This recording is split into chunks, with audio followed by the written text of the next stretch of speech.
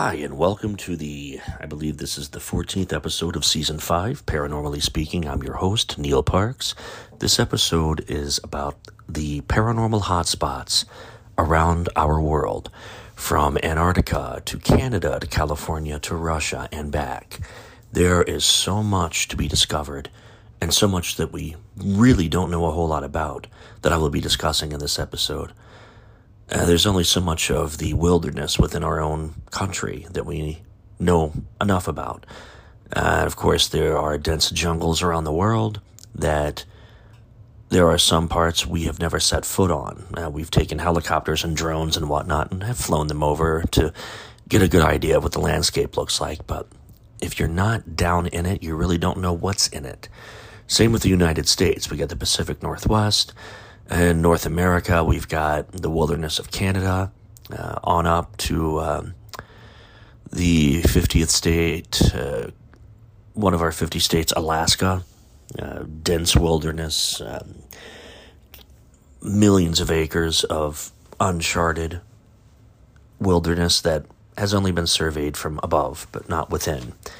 And of course, I've mentioned before, we've only properly mapped about 5% of the world's oceans. So there's a lot we don't know, but we think we know everything because we are mankind. Please hold for an important message from my first sponsor for this episode. Now playing one of the biggest podcasts of the week on the free iHeartRadio app. Now #1 for podcasting.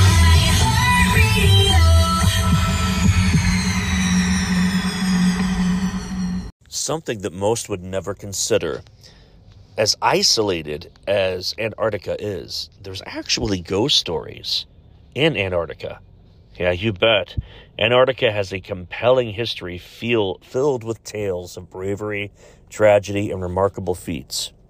When you think of that, then pair it with its vast white emptiness and white windswept ice. It's not hard to transport your imagination to a world filled with spooky subjects.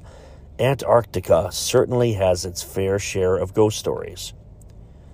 For example, Ross Island, home to scientific base McMurdo Station. Ross Island is also the site of a devastating plane crash that killed 257 people in 1979. Visitors claim to, researchers anyway, have heard ghostly footsteps and voices in the darkness. And there have been plenty of ghostly encounters experienced there over the years. There have even been sightings of flight victims wandering the frigid landscape, and eerie moaning voices and footsteps have been heard around the station. Scott's Hut. Located at Cape Evans, Scott's Hut is said to be heavily haunted by the souls of perished explorers. In 1911, 25 men overwintered in the hut, and it was here that Sir Robert Scott and his men departed on their ill-fated journey to the South Pole. Some visitors have said that stepping foot in the hut brings a feeling of dread. Others have seen shadowy figures and heard misplaced noises. A cross that was erected nearby in memory of members of Ross's Sea Party, who died not far from the hut, seems to draw wandering spirits, offering an additional spookiness to this place. The ghost of Shackleton. Shackleton's hut, also on Ross Island, is said to be rife with paranormal activity. Famed explorer Sir Edmund Hillary claims to have seen Shackleton's ghost there. Said Hillary, "I remember when I first went to Shackleton's hut, and I'm not a person who really sees things very much, but I went inside the door.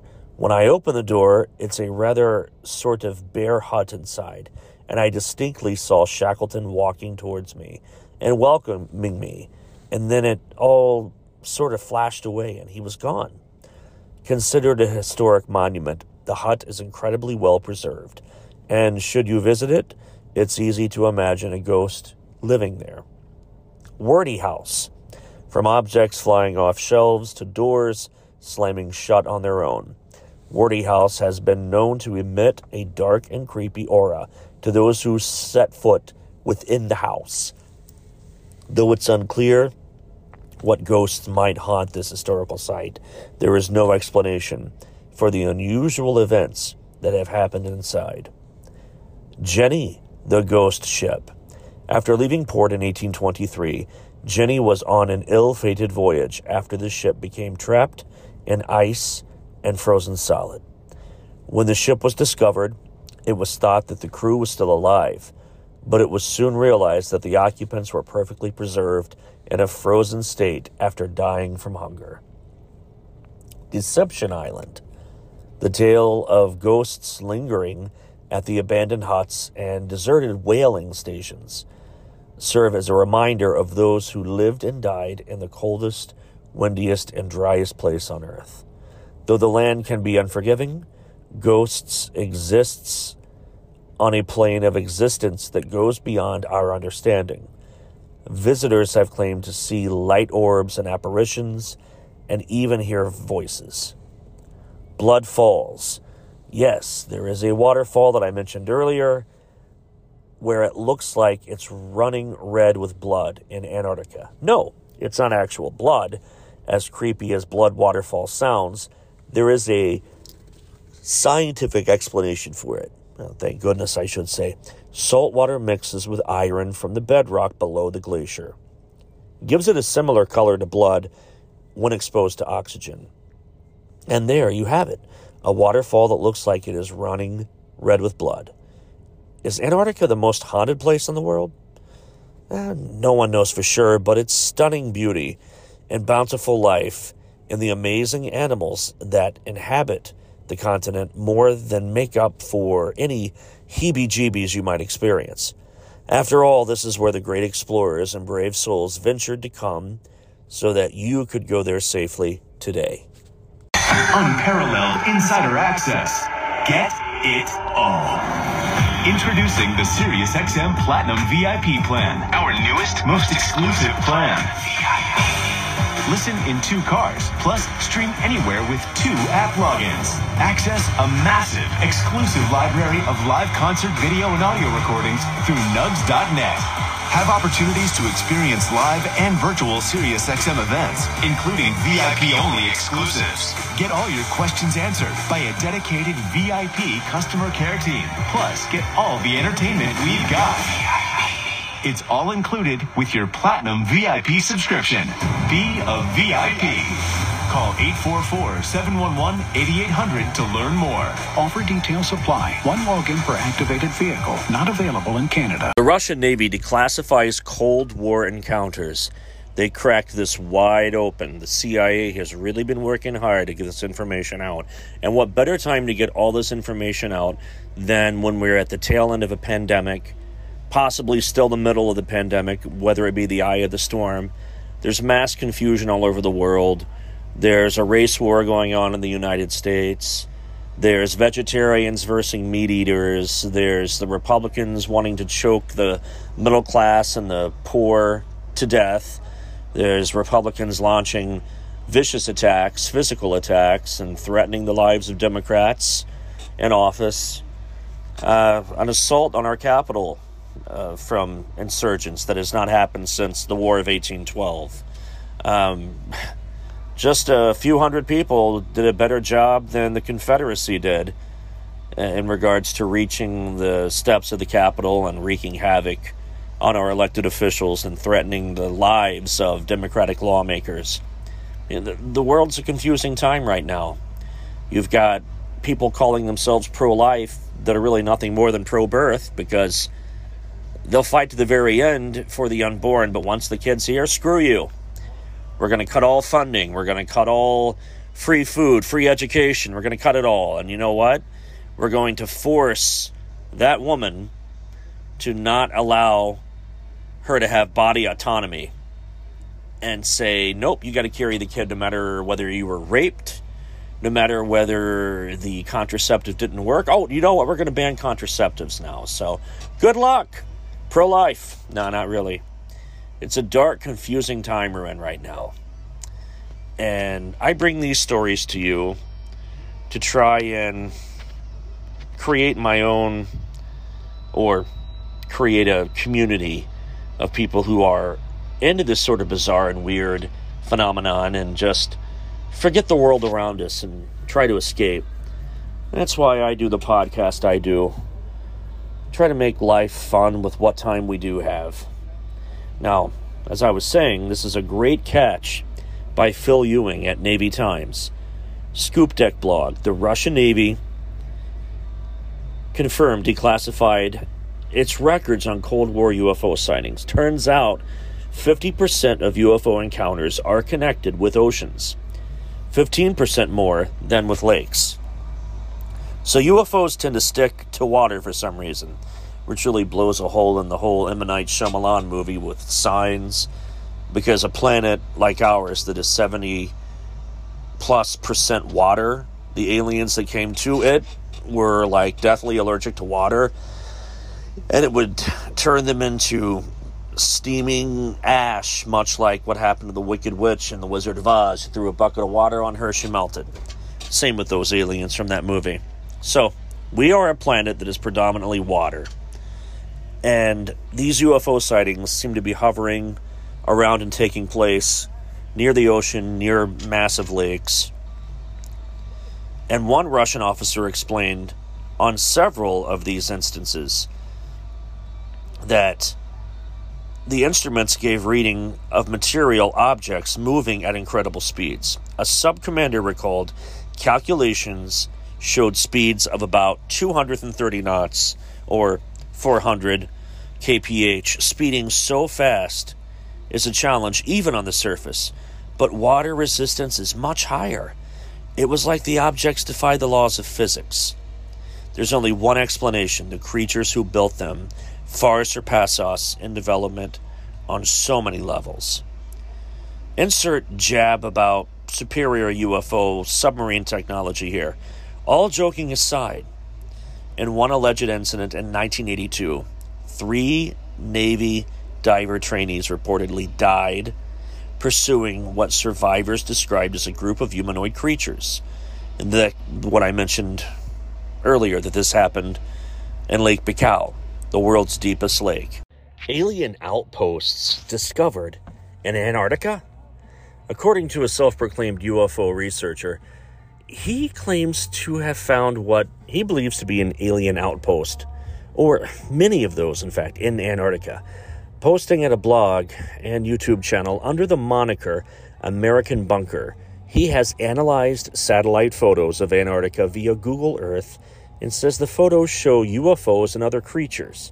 He strings together highlights of his Antarctic objects in a 12-minute video. However, the objects visible in the stream of pixelated photos look much more like ice flows, rocky outcroppings, and shadows cast by bumps in the terrain than they do look like flying spacecraft or structures built by Martians.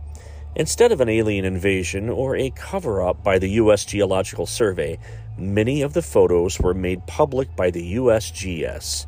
There's probably a psychological phenomenon at play here. It's known as pareidolia. It's the scientific term for the common human tendency to find patterns in random shapes, where especially susceptible to perceiving faces or figures where they really don't exist. When you see an elephant in the clouds, or a man's face on the moon, or UFOs and satellite photos of Antarctica, a more probable explanation is that it's a trick of the mind. For example, consider, say, a blurry satellite image highlighted again and again by American Bunker. He claims he found the most UFOs and alien outposts, presumably including the ones he thinks are shown in images that he provides on Ross Island and Beaufort Island in Antarctica's McMurdo Sound. Both islands were formed by volcanoes, however, and rocky outcroppings and peaks like that one below and those that are above are relatively common there. Although it's difficult to say whether this particular formation is what American Bunker has highlighted in photos that he's provided. An object like that is presumably or probably casting the mysterious shadows that he has interpreted as alien bases. Now playing one of the biggest podcasts of the week on the free iHeartRadio app. Now #1 for podcasting.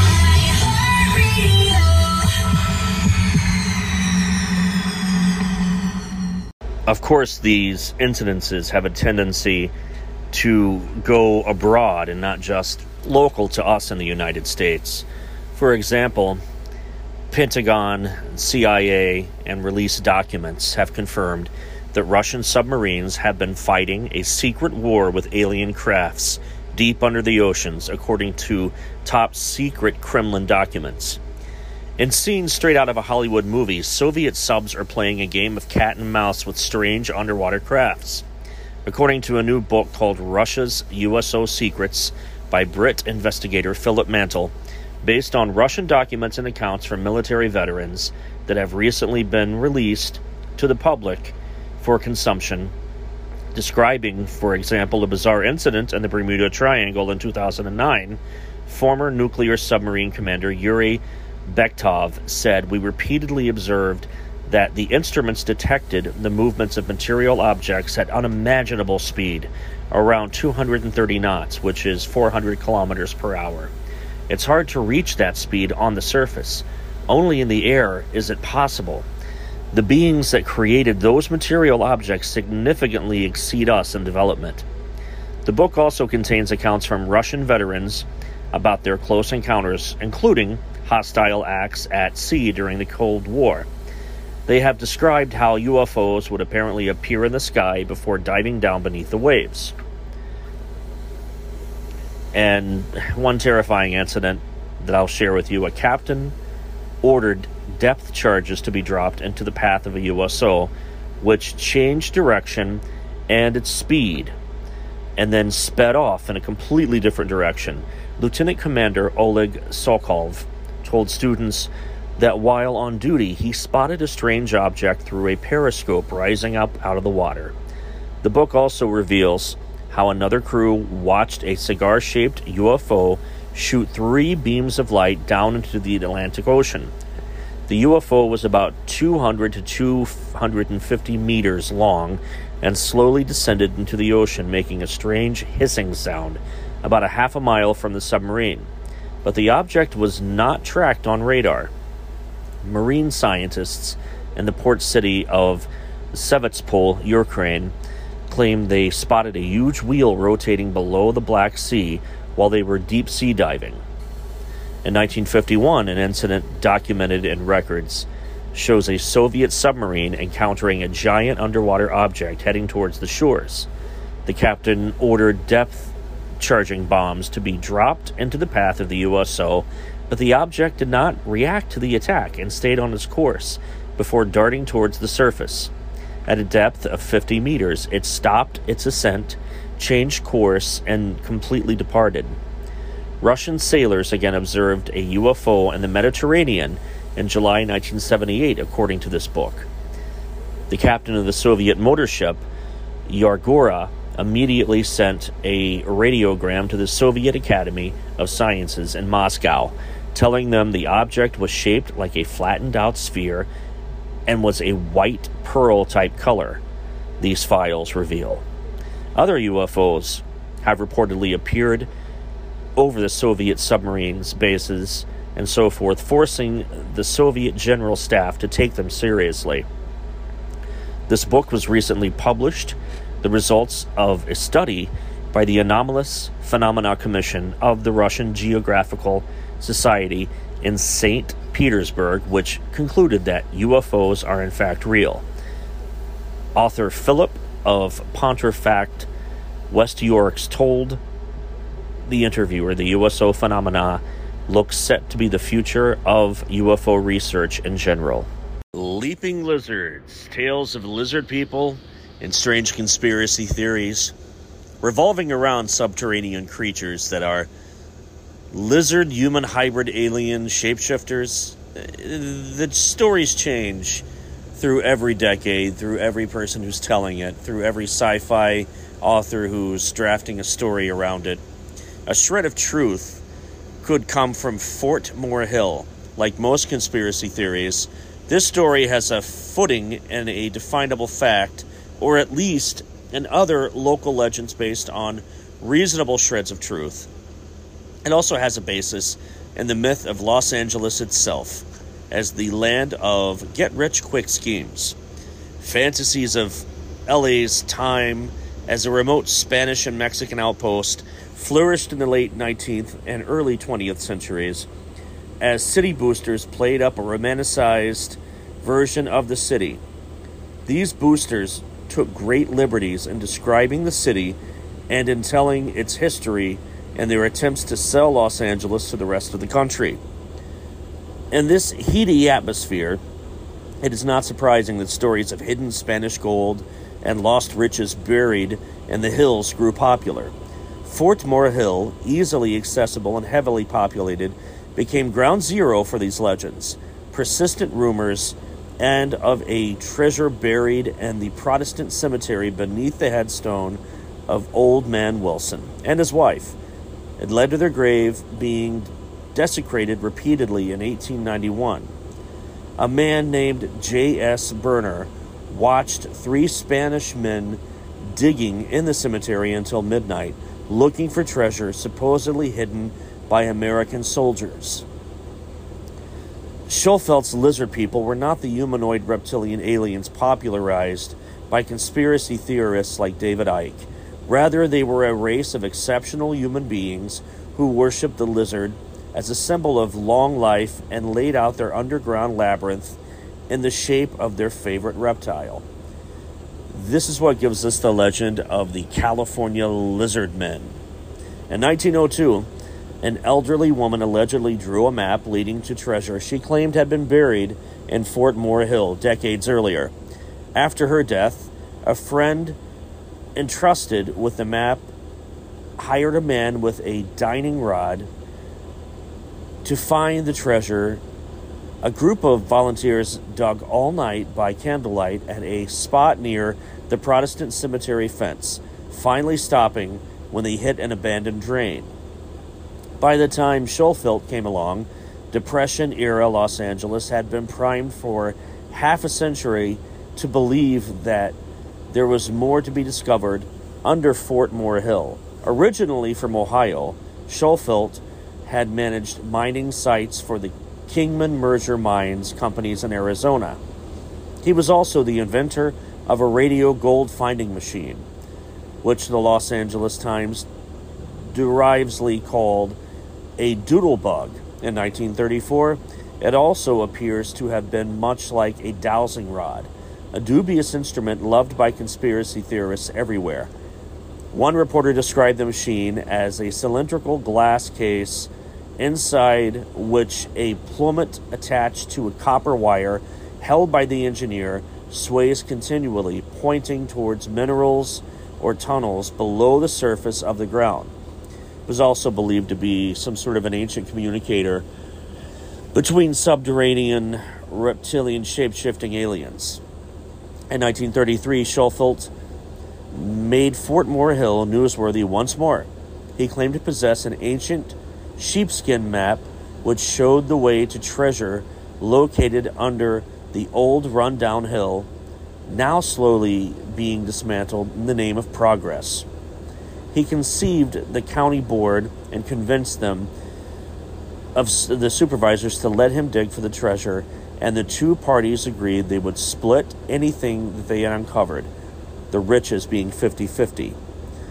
By March 3rd, 1933, a 22-foot shaft had been sunk into the backyard of the once Grand Mills mansion, which had recently been condemned by the city and stood almost directly over the Broadway tunnel. With all the romantic markings of treasure maps, crosses, mysterious symbols, and figures, the Los Angeles Times reported on the 5th of March, 1933. The ancient scroll was consulted from time to time as the workmen bored into the sidewall of the shaft. On March 9th, Schoffeld's machine was finally lowered into the shaft. Despite all the excitement, nothing was ever found. A few months later, Schofield reemerged.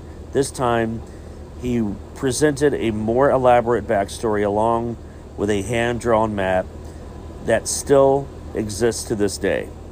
His claims were covered in detail by the Los Angeles Times on January 29, 1934. It is important to note that without the article, the legend of the lizard people of Los Angeles would almost certainly not exist. In the lengthy feature, Schofield claimed his X-ray radio had led him to hither and yon from the Central Library downtown to the Southwest Museum at the base of Mount Washington. I knew I was over a pattern of tunnels, he told the Times in 1934, and I had mapped out the course of the tunnels, the position of large rooms scattered along the tunnel route, as well as the positions of deposits of gold, but I couldn't understand the meaning of all of it. My radio X-ray pictures of tunnels and rooms, which are subsurface voids, and gold pictures with perfect corners, sides, and ends are scientific proof of their existence. However, the legendary story must remain speculative until unearthed by an actual excavation sometime down the future. The legend continues. Over the decades, as the legend of the lizard people was popularized by conspiracy theory sites and conflated with Ike's alien reptoids, Fort Moorhill shrunk as it was hacked away. Bodies from the Protestant cemetery, which the city claimed to have been moved, were discovered, but no golden tablets were ever found. But the legend of the lizard people lives on. If you were an LA native, tour guide, historian, or even an Uber driver, you've no doubt been asked about it time and time again. People from Los Angeles can't get enough of Schofield's old and odd fiction and its promises of gold riches and infinite knowledge from a supreme alien race of reptoid shapeshifters. What can you say about L.A., Hempstead says. We love cults and conspiracy theories and astrology and any kind of weirdo fringe belief. Once you get the reputation for being a city of weirdos, it becomes a self-fulfilling prophecy. Please hold for an important message from one of my sponsors. Computer, execute 12.4p operation. Optimizing algorithm. Running encryption packet alpha 990. I don't feel so good. What is it, computer? Is it hot in here? It feels hot in here. I feel a little clammy. I should lie down or something. A computer with a virus? Surprising. What's not surprising? How much you could save by switching to Geico. Those oysters Rockefeller were a mistake. Geico. 15 minutes could save you 15% or more. Creepy creatures that call Canada home. Canada is a vast country, and there are parts of it that still remain mysterious to this day. It's not surprising that in such a huge place, legends and stories have sprung up about some pretty amazing and creepy creatures. From giant sea serpents to the famous Sasquatch, these are some of the incredible beasts that are said to call Canada home. Ogopogo in British Columbia. Canada's answer to the Loch Ness Monster and America's champ in Lake Champlain. Ogopogo sightings date back as far as the 19th century. The Ogopogo calls Lake Okanagan in British Columbia home. It's said to be a massive sea serpent with a horse-like head. Some skeptics think sightings of Ogopogo may just be logs or ordinary water animals, while others are convinced they've seen the real thing. Canada is actually said to be home to a number of sea monsters, with Ogopogo being the most famous. Others include Champ in Lake Champlain, which starts in New York and Vermont, and Gassienda, a dragon said to live in the Great Lakes. It especially likes Lake Ontario, apparently. Sasquatch in British Columbia. The Sasquatch is one of a number of similar creatures that have been sighted all over the world. In the U.S., they're better known by the name Bigfoot. In Nepal, people have reported seeing the Yeti, or the abominable snowman. These creatures all share a number of features. They're usually said to be a larger than the average person size, and they're covered in thick hair. In fact, Sasquatch is a First Nation Salish word meaning hairy man. Some people believe that these creatures are the fabled missing link in evolution between apes and humans. They're said to usually live in dense forests in those areas, especially in the Pacific Northwest. They're also supposed to be very shy around humans, which has led many to doubt their existence. Aklut, the Northwest Territories. This creature looks like something straight out of Pokemon or Avatar. The Aklut is a shape-shifting spirit from Ilt mythology. It's a spirit that can appear as an orca whale while on the water and a giant wolf whale while on land.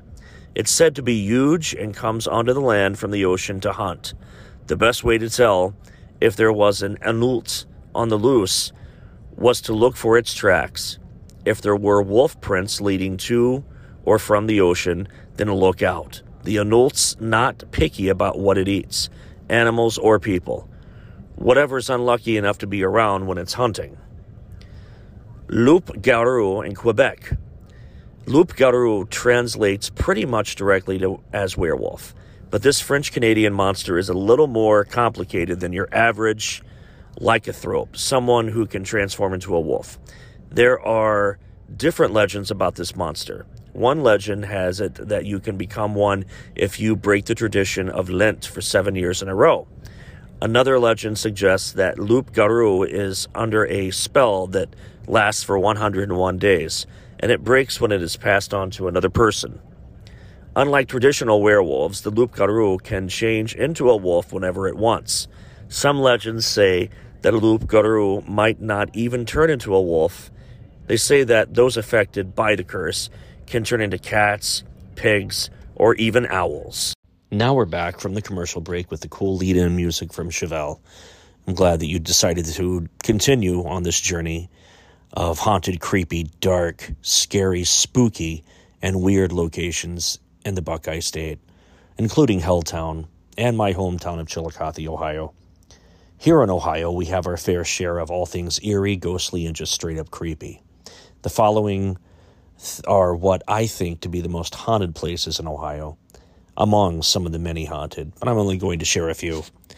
Don't be afraid to visit, though, because experiencing a haunting is just about one of the most exciting things you can do while here in the Buckeye State, if not just really the only thing you can do. And some of the ghosts may be friendly, too. Starting off with the Ohio State Reformatory. That's in Mansfield. Formerly known as the Mansfield Reformatory, this historic prison is the site where the state's most violent ghosts can be found. Spirits of rioting inmates who often fought each other to the death in overcrowded isolation cells. They haunt the halls and cells of this former prison. You can understand why it's considered one of the most haunted places in Ohio if you take the time to go to one of their regular tours they have, a standard ghost walk. I myself have had a few experiences with the Mansfield Reformatory, one of which was when I was in high school, and it was before they had the electric chair roped off, and I decided, hey, this would be a great opportunity for a photo op. So I sat in the electric chair.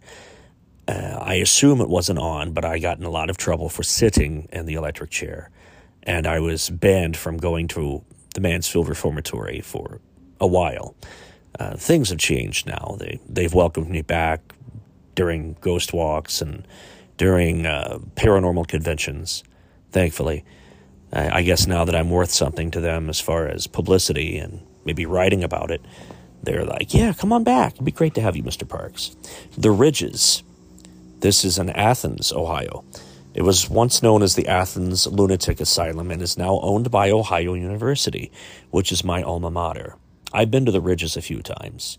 It's pretty active. The atmosphere is heavy. It's thick. Parts of the facility still hold shadows, stains, and spirits of former mental patients who often suffered from violent treatments such as lobotomies. And earlier I mentioned Helltown. The people of the former town of Boston Mills were mysteriously ordered by the U.S. government to leave the town in the early 1970s. Whether satanic activity, government conspiracy, or mutated citizens led to the town's sudden evacuation, the abandoned homes, buildings, and streets are said to be haunted today by the spirits of those who did not want to leave. It's one of the most haunted places to visit in Ohio, but you probably wouldn't want to. Beaver Creek State Park. Parts of Ohio's Erie Canal built in the early 1800s can be found throughout this park, and 2 canal locks. In particular, they are said to be haunted by ghosts of canal workers who died while on the job. It's one of the scariest places in Ohio. The Mud House Mansion. This used to stand near Lancaster, Ohio. It's isolated. It was in Fairfield County, and it stood abandoned. It was a mansion where it's rumored that ghosts of families who once lived there haunt the grounds and the house. One story claims that Civil War slaves were murdered, and his master and his master's family wander the grounds at night. A bounty hunter was killed there as well, who was hunting slaves. He was killed by people running the Underground Railroad. He's known to haunt the location as well. If you were to park across the road and try to explore the Mud Mansion, the woman who lives up the hill is for some reason very protective of the whole area. I think she owns the Mud Mansion.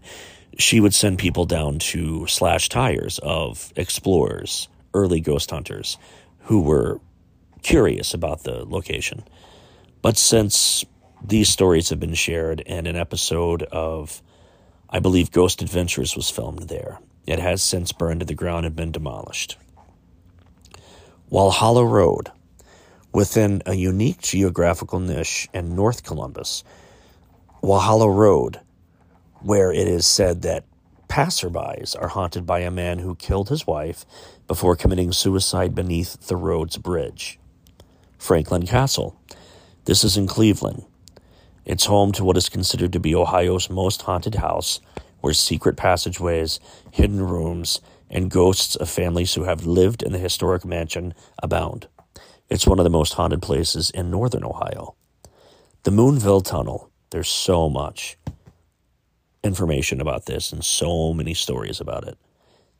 The abandoned town of Moonville in southeastern Ohio holds a haunted tunnel where legend has it the ghost of a man who was killed instantly by a train passing through the tunnel wanders along the track bed near the old tunnel at night. The Majestic Theater in Chillicothe, Ohio, where I was born and raised. America's oldest continuously operating theater, built in 1853 and bound to have a haunting or 2, or 3, or 4, or 50. It can be found in Chillicothe. What was once the Masonic Opera House is now a normal, fully functioning theater, with the exception of a ghostly little girl, mysterious fogs, and a voice asking for someone named Andrew. It's easy to see how this is one of the most haunted places to visit in Ohio. Not to mention the fact that hundreds of bodies were stockpiled on the stage and in the basement where the dressing rooms are during the flu outbreak of 1918, the Spanish flu, where they were embalmed and some of them were not dead and had actual dead soldiers or citizens stacked on top of them until they eventually suffocated and died. The Lima Tuberculosis Hospital. Hidden behind a small neighborhood in Lima's far west side sits the abandoned TB ward, where the ghosts of patients wander the halls and hospital grounds. The next one is Squire's Castle. While certainly charming in the daylight, this small castle within Cleveland Metro Parks is haunted nightly by a shadowy figure with a red lantern. Now I'm asking you, do you know of any of the most haunted places in Ohio that I may not have gone over? Please let me know by sending me an email to parksparanormal@gmail.com or by dropping me a message on one of my many social media platforms through Facebook, TikTok, or Twitter, and even my YouTube channel. Thank you, and please hold for an important message from one of my sponsors.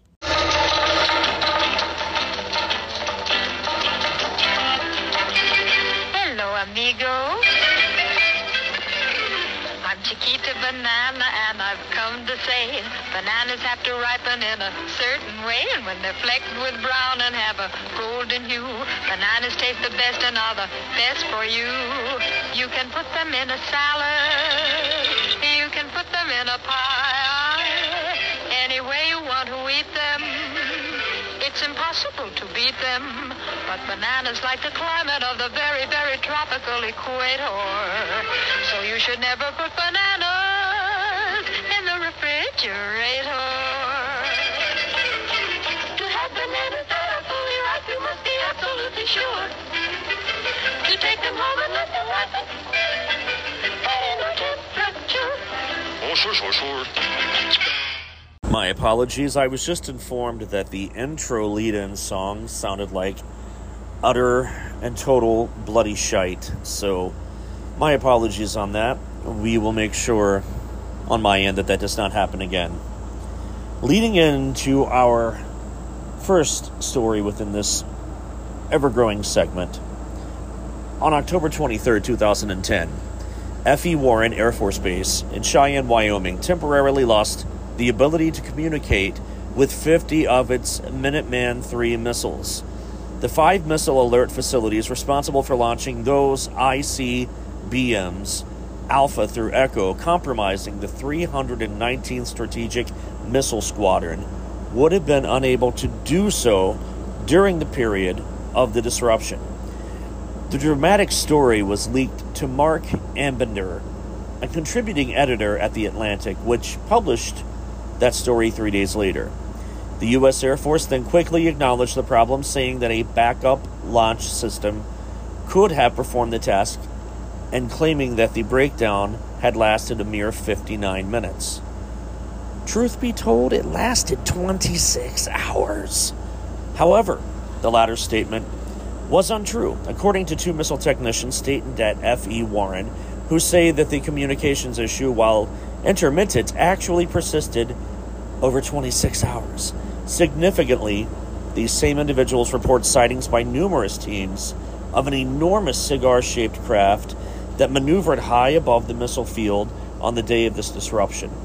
The huge UFO appeared similar to a World War I German Zeppelin, but had no passengers gondola or advertising on its hull. It would, as it would with a commercial blimp. The confidential Air Force sources also report that their squadron commander was warned witnesses not to talk to journalists or researchers about the things they may or may not have seen in the sky, and that he threatened several severe penalties for anyone violating security.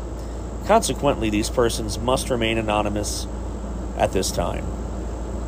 The disquieting information was provided to noted researcher and author Robert Hastings, who over the past several months has interviewed law enforcement and civilian eyewitnesses to ongoing UFO activity near F.E. Warren's ICBM sites.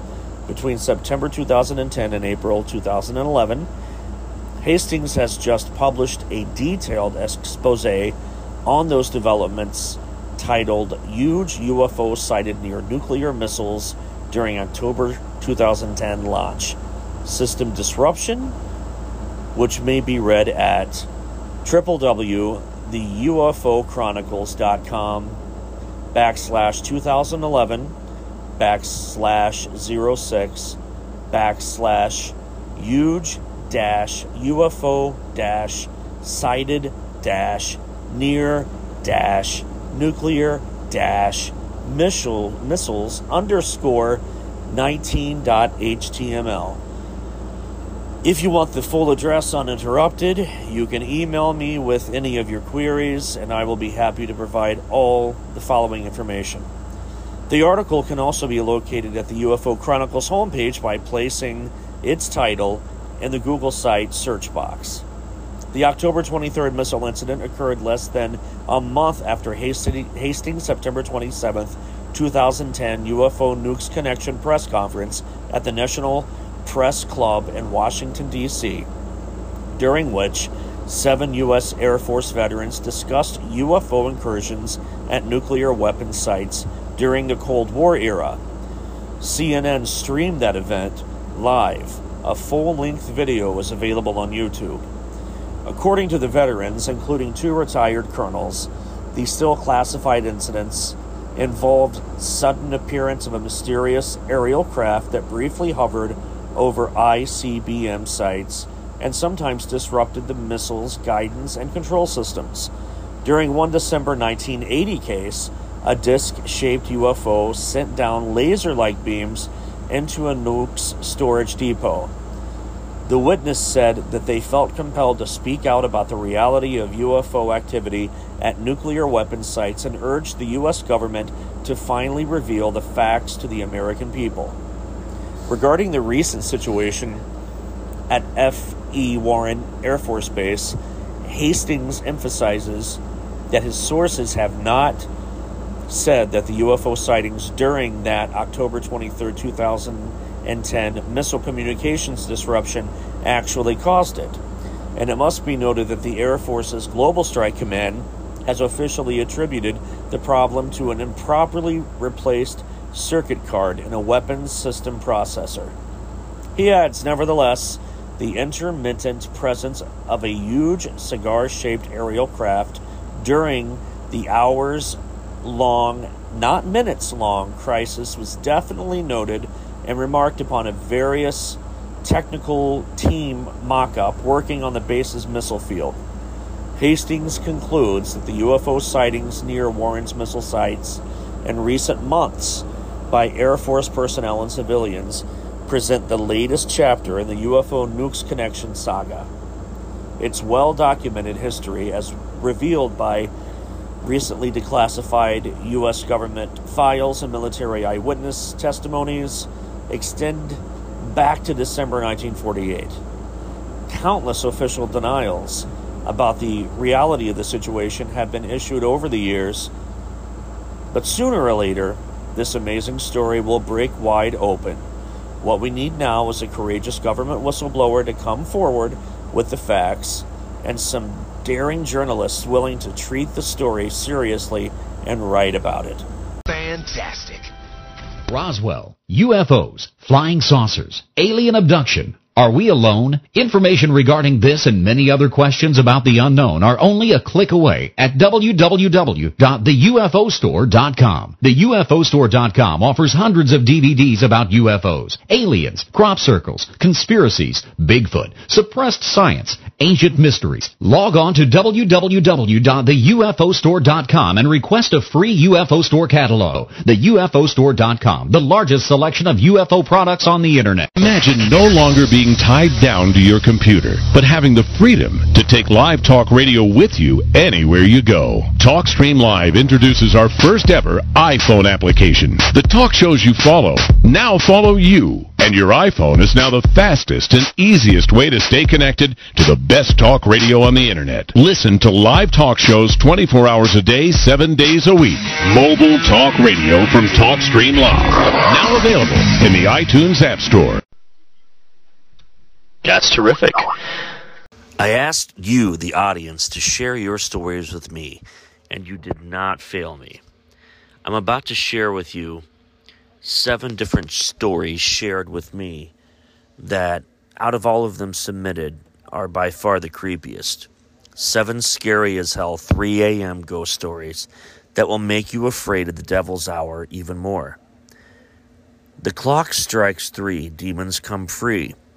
It is an age-old concept, and there are firm believers that the devil's hour exists and is not a myth or a superstition. I, for one, if by any chance I wake up at 3 a.m., I'm a little curious as to why it happens, or around that time for that matter. And who wouldn't? It is creepy. The night is dark and full of terrors, after all. But we occasionally love a good horror story, don't we? Also, we love to get scared when we hear someone else's citation of a true incident. Here are a few 3 a.m. ghost stories that will make you afraid of the devil's hour even more. This one was submitted to me. The title is Figure Behind. Hi, I am Sumit from India. I had a weird experience a few nights ago. I woke up at 3:30 a.m. I was on my bed lying down. I saw a shadow or a figure behind the curtain of my room. That curtain was near my washroom door. I looked at it and I heard a sound like a growl. It made that sound when I was actually trying to get up to see what it was. but I was paralyzed, and I was trying to shout at it, but I could not even open my mouth. All I could do was just make a humming sound. All of a sudden, it was normal again.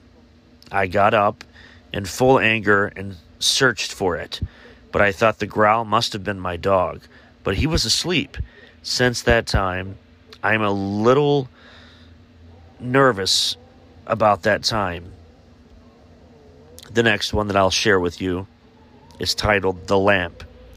A few years ago, one night around 3 a.m., my wife and I were sleeping, and I felt myself slowly waking up from a really deep sleep. My eyes started lifting up, and as soon as they focused on the lamp on my dresser, it slid off and shattered on the floor. My wife and I quickly sat up and looked at each other, horrified at the startling noise. We agreed we would clean it up in the morning and went back to sleep. The next morning when we woke up, the lamp was at the foot of the bed, about 5 feet from where it fell, completely intact and not broken at all. We are still trying to make sense of this. This one was also submitted to me. It's called Down the Stairs. The only one I have is when I was in 4th grade. When I was little, I would always sleep with my door open. I went through a phase where I would wake up between 3 and 4 every night, and every single night I would hear footsteps walking up my stairs, around my living room, through my dining room, across my kitchen, and down my hallway. They would always stop right before my doorway, then turn around and go back to the basement. But one night they didn't stop. What I saw was a shadow of a little girl, really couldn't tell if it was a girl or a boy, walk right in front of the doorway, look at me for a few seconds, and then walked away, back down the stairs. I slept with the door closed the next night. Staring is the next one. My story begins about a year ago when I was sleeping in one of the rooms in my parents' house. I suddenly awoke in the middle of the night at exactly 3 a.m. I stared at my alarm clock when it suddenly turned 3:01 a.m. For some reason, I was staring out the window towards my neighbor's backyard. All of a sudden, their outdoor light turned on for about a minute or so before automatically shutting off. This was no ordinary outdoor light. My neighbors had one of those sensory lights that automatically turned on when someone approached the door or got close to it, usually installed to keep robbers away. What was most interesting about this was that no one was seen going in or out of their house through that door. If there was, I would not have been able to see their shadow. But in this case, the lights turned on for no apparent reason. I did not think about the possibilities after I awoke and until after I started hearing noises about 3 a.m., which is the most spiritualistic time of the night. Just thought I would share it because it seemed to have a lot in common with stories you were asking about. That's all. The next one is called Over the Phone. And this one, of course, deals more with phone calls late in the night. What if they were affected by a time when our minds are in the sleep state, combined with the thinnest veil between our world and the others? What a theory. A very interesting one at that. Every night at 3:37, for a period of a week, around the same time that my grandmother had died a year before, I kept getting calls on my phone at exactly 3:57 a.m. every morning. And it sounded like the piano music she used to play when she was still alive. The next one is titled It Lurks. Ever since I was a child, I have had nightmares where someone drags me out of my bed. I wouldn't be able to talk or breathe. I know this is probably sleep paralysis. The thing is, I grew up Catholic and have always had a fear of the devil. I always wake up at 3 a.m. and pray or turn on my TV until it is 4.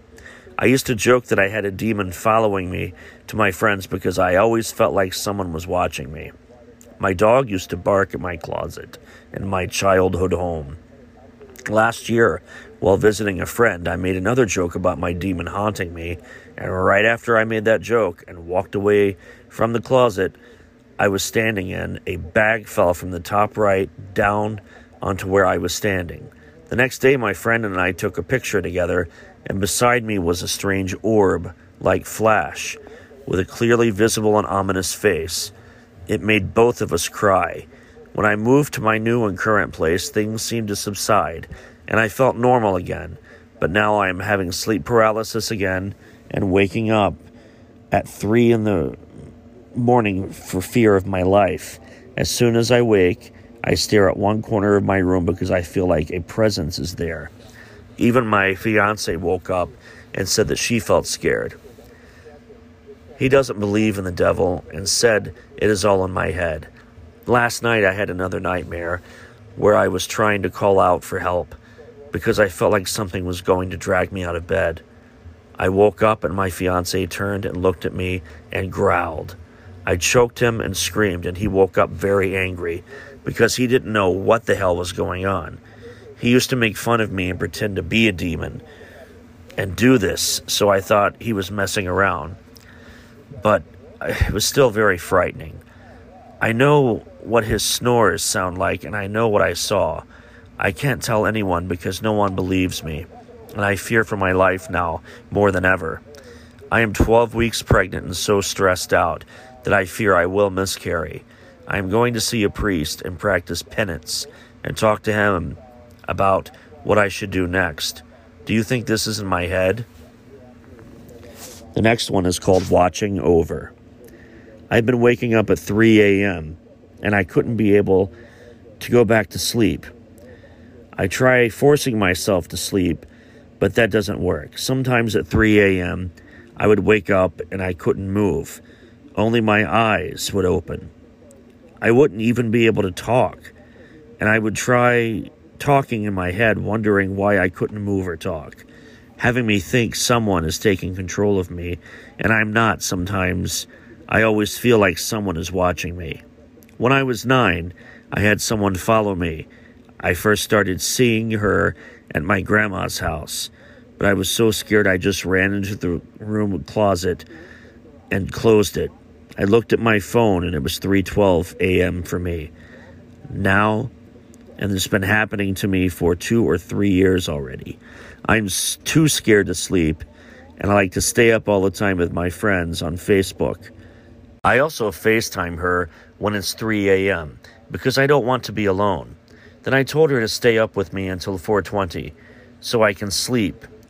We end FaceTime and try going to sleep because I am so tired, but it didn't work. I tried forcing myself to sleep, and it still doesn't work. All I am doing is closing my eyes and listening to music, and then I wake up feeling tired a little bit. Sometimes I would hear weird sounds, like whispers or cracking noises, and I would be so scared I wouldn't even look to see what it was. I remember I was in my bed and my door opened by itself. I just felt my heart drop, having me out of my blanket over me, but my face so I could see nothing happening because then the door closed and I kept my eyes open until everybody else was awake so I would feel safe. I didn't want to tell my mother about it because I didn't want her to think it was from watching too many scary films or think that I was crazy. Please, I need help. I'm 12 years old. I'm a girl. I'm tired of not having the time to be able to go to sleep, and I'm feeling scared all the time for what happens. I want it to stop. I always have to keep a cross by me when I sleep or by me all the time. I'll tell you what, since you sent this to me, if you wouldn't mind emailing me at parksparanormal@gmail.com, I can give you some advice. Thanks for sharing all of these stories with me. Available to order now, my first audiobook, Neil Parks Presents Truly Terrifying Tales, narrated by me. It's ready to order and download on bandcamp.com. My other books, of course, are always available to order on Amazon, Barnes & Noble, and Lulu.com. You can also order t-shirts that I designed that I normally sell at conventions, festivals, lectures, and my book signings. I always have the 9-inch tall 3D printed Bigfoot silhouettes available, and last spring my first children's book was released. It was written by my good friend and fellow author, R.L. Walker. I illustrated this book, and it was a major shift in gears for me, considering that my writing and art style has always been dark and scary. To order any of what I just mentioned, you can also go to my email, which is parksparanormal@gmail.com. That is parksparanormal@gmail.com. Standing by. Thanks for hanging with me this long. I hope you enjoyed this episode of a collection of strange and unusual locations, paranormal hotspots within our planet Earth. Please join me again next week for more strange and unusual and another new episode. 5 seasons now I've been doing this, and sort of a rebirth of what I was doing in 2011 with the first idea of what I had for this podcast. What it has grown into is much larger than I expected. But of course, it started out as web radio. Now I'm on web and podcasts on mega channels like iHeart and iTunes and Amazon podcasts, so on and so forth. I thank you so much for returning every week to listen to more of this. And be sure to spread the news and continue to let those that you know who enjoy podcasts know about this show. Share it with your friends, your family, your enemies. Enjoy the weekend that's coming up quickly. Have a great rest of the day, and thank you so much for tuning in. More logging on, however you got to me. Godspeed.